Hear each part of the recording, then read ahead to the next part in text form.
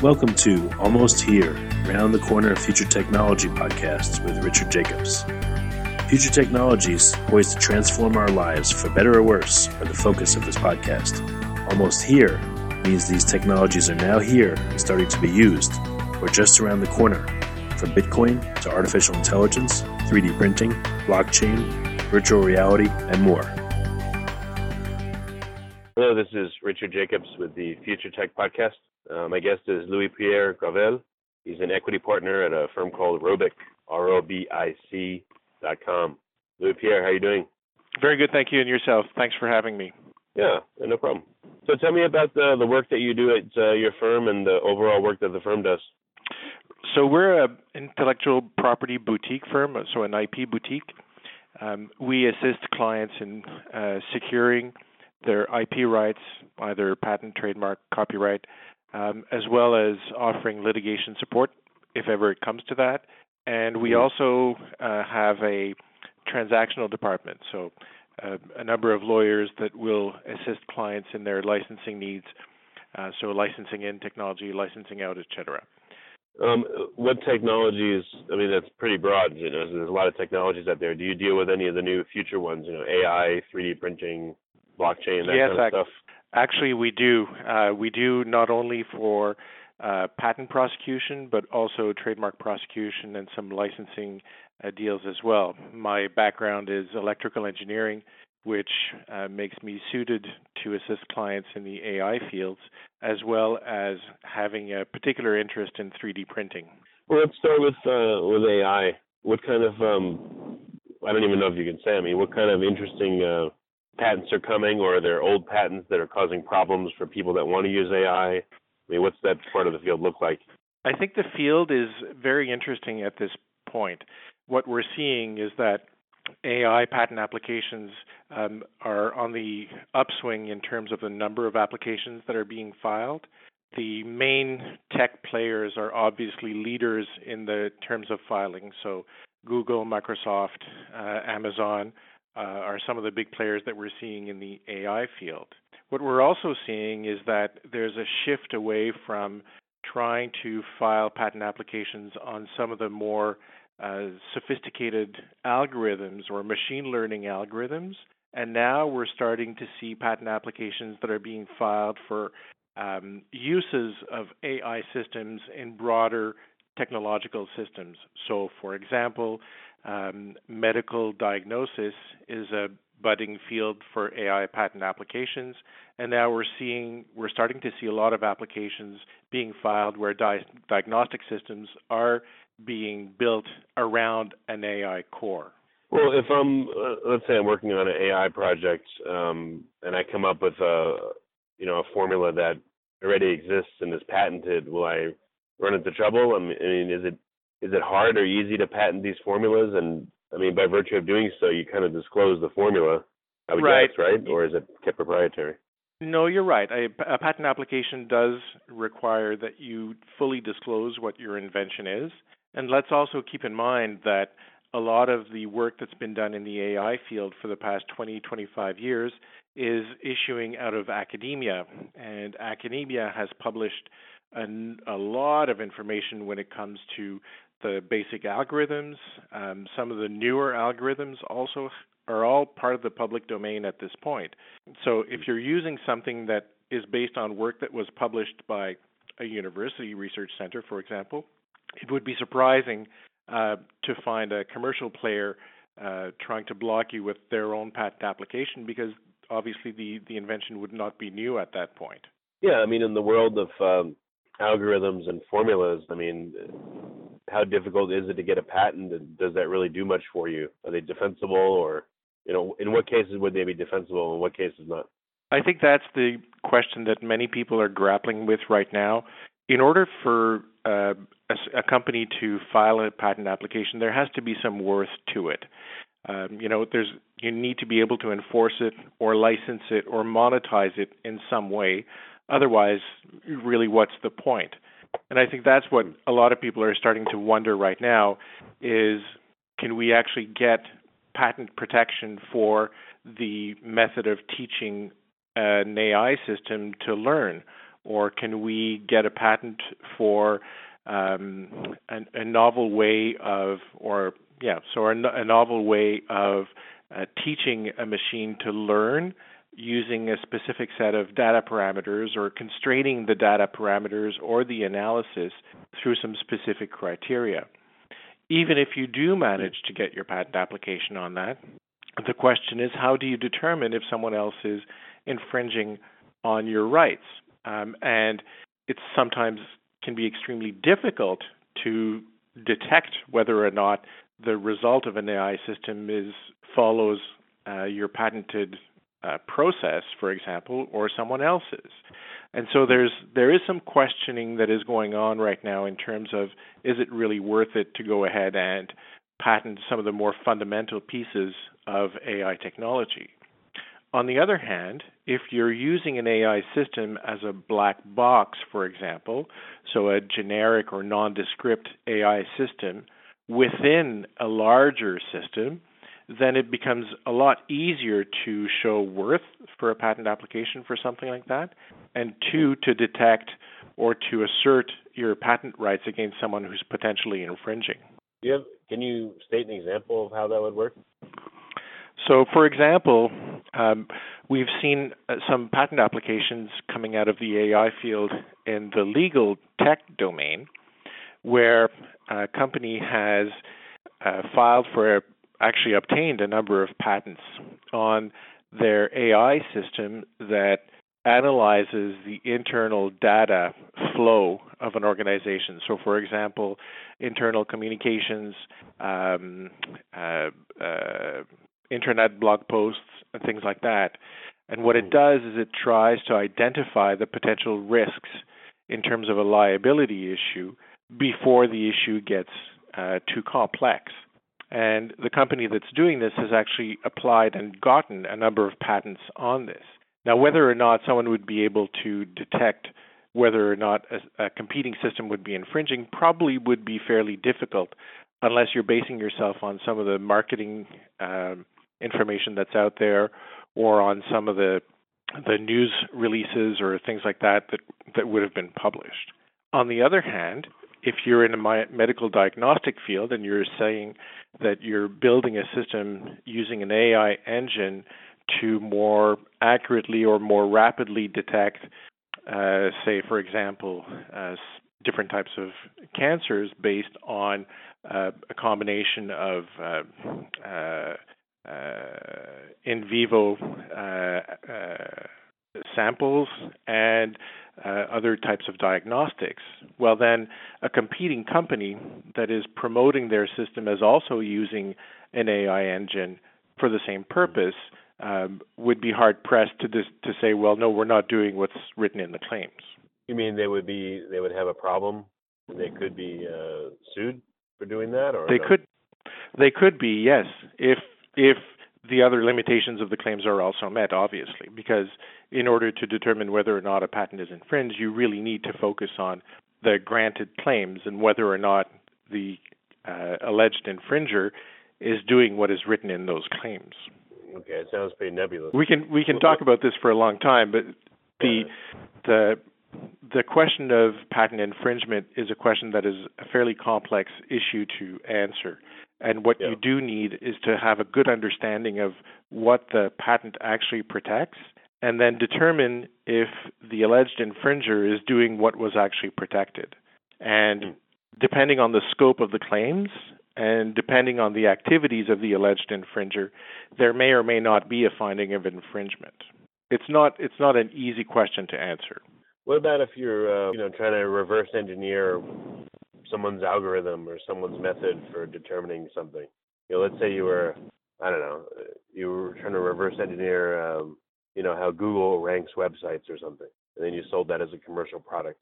I think the step of reverse engineering is probably not something that would fall under the doctrine of patent infringement, because there are some exceptions in some of the major jurisdictions for research purposes. So if you're looking at an object or a system or a piece of software and you're trying to deconstruct it to find out how it works for the purposes of research, then you're not typically going to be found liable for patent infringement. However, once you've done that, and then you repackage it as a commercial system for the purposes of making money out of it, then once again, if what you're doing falls within the claims of one or more patents that would have been granted, you would be liable for patent infringement. Okay. So the inquiries you get, are they more of people that hold patents that think that someone's infringing upon them, or is it people that want to do new activities and are concerned that they may, infringe unintentionally? Right now, what we're seeing is the inquiries are much more on the we're trying to launch this product, or we're working on this system.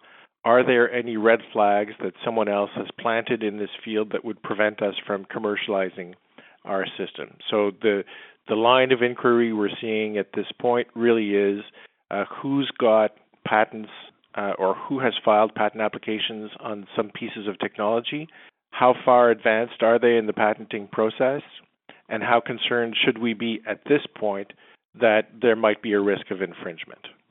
Okay. And all right, so that's for AI. What about 3D printing? It's a whole different beast, but do you have cases in that arena, and what are the issues there that are unique to that arena? Yeah, 3D printing is, of course, a bit of a more mature technology than AI in terms of the patenting field. The original patents for 3D printing started expiring 5 or 6 years ago, which is one of the reasons why there was so much hype about 3D printing a few years ago. The prices for the machines came down quite rapidly, making the technology accessible to many different people. The issues we're seeing in 3D printing are quite different than those we're seeing in the AI. In the 3D printing, we have a number of manufacturers that hold patent applications and patents for their machines and their systems themselves. And it's a fairly, I would say, respectful market in that no one is really trying to step on someone else's IP rights. What we're seeing in the 3D printing world right now is a lot of development, not on the machines themselves, because as I said, I think we're much further ahead than we are in the AI sector. But materials, so the different materials that are used in the 3D printers are the subject of considerable research at this point, not only to have materials that are more solid, that can be more easily finished once the 3D process is terminated or completed, but also in terms of finding electrically conductive properties to some of the materials in order to 3D print electrical circuits without having to run wires through them. We're also seeing the use of metal powders to build metal objects. And one of the problems there is the friability of the object once it's been finished. And so there's a lot of work that's being done on adding materials or dopants to the metal powder in order to increase the solidity of the resulting piece. Well, what about people using 3D printers to create products without having to buy them from a manufacturer? What if you provide the file that helps create an object?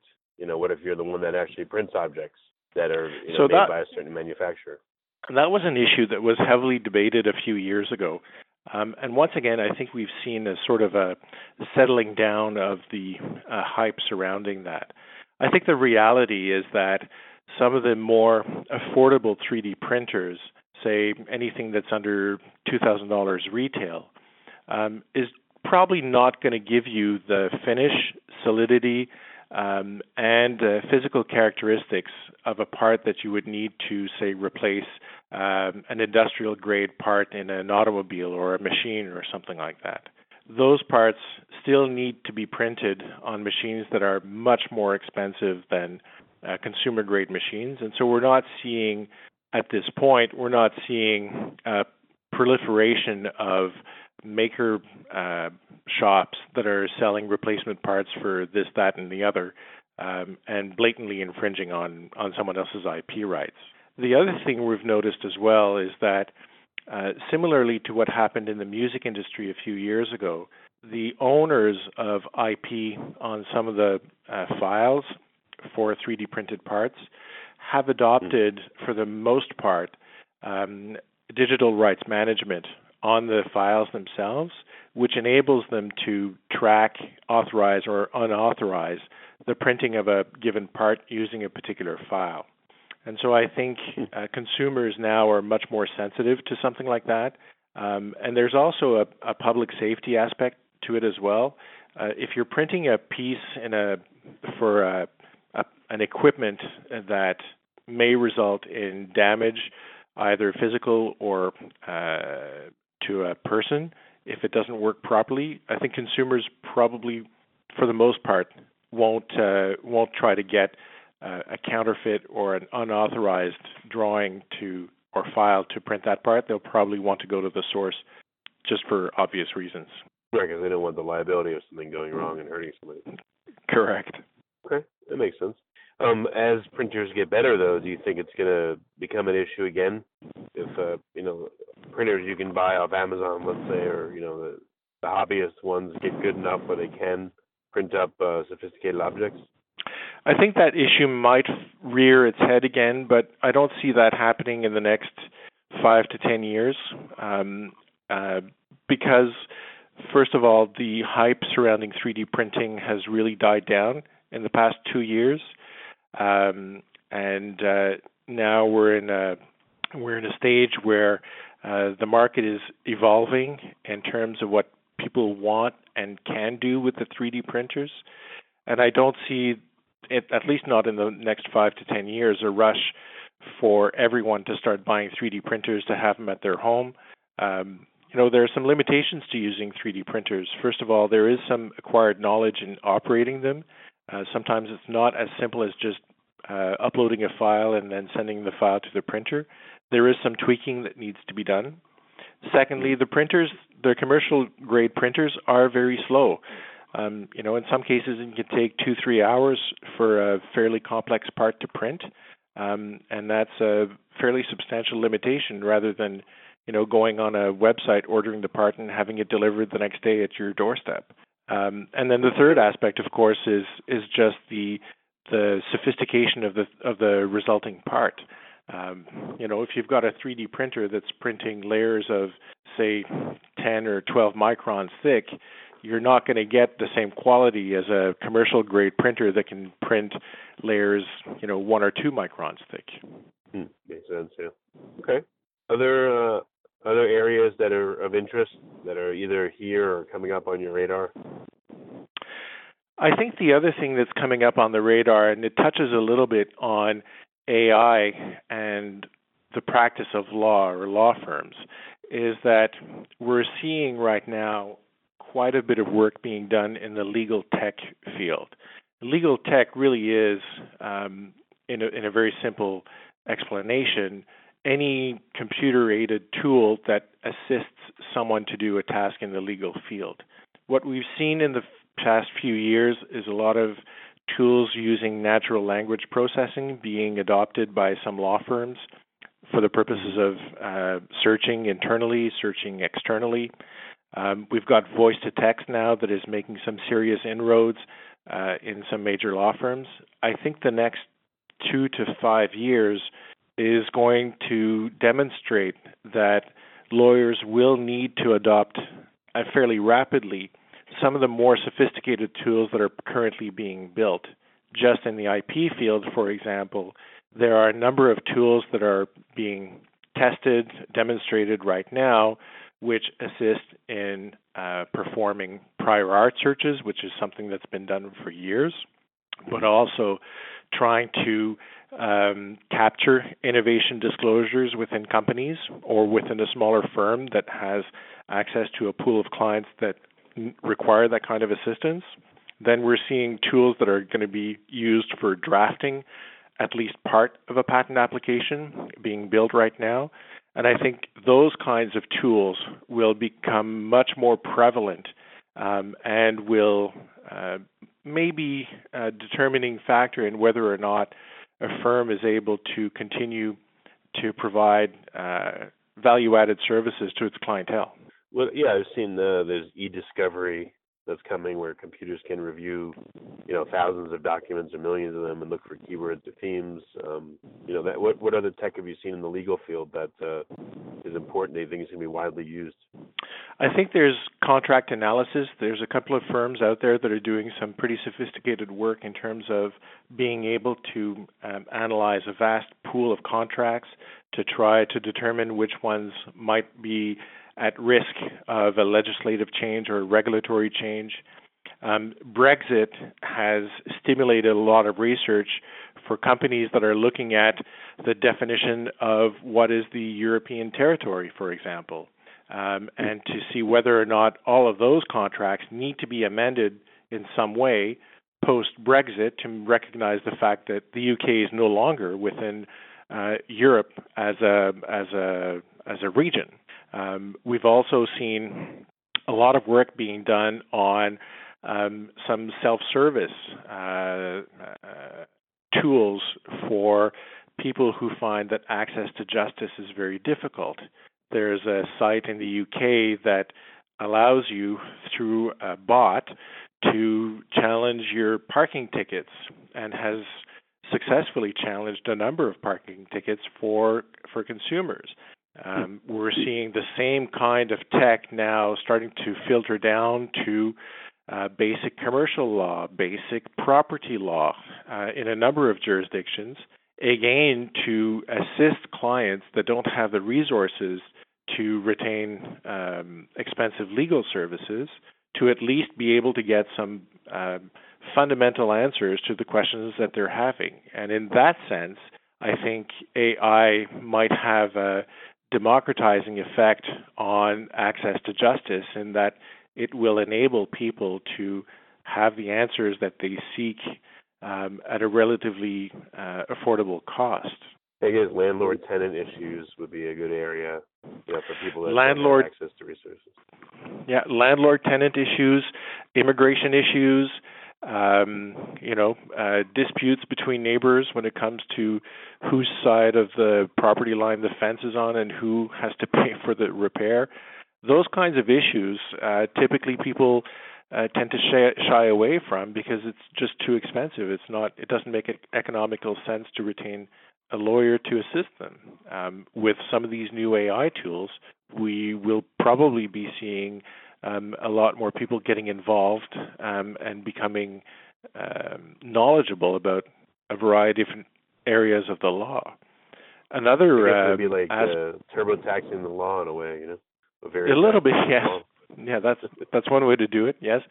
Another thing that we might be seeing as well, and that introduces not only the concepts of AI, but perhaps blockchain to a certain extent, is automatic dispute resolution systems, where you would input your facts, the other party would input their facts, and a smart quote-unquote system would determine who is right in the particular dispute, adjudicate, for example, the payment of a sum of money, and then be able to track that through a blockchain.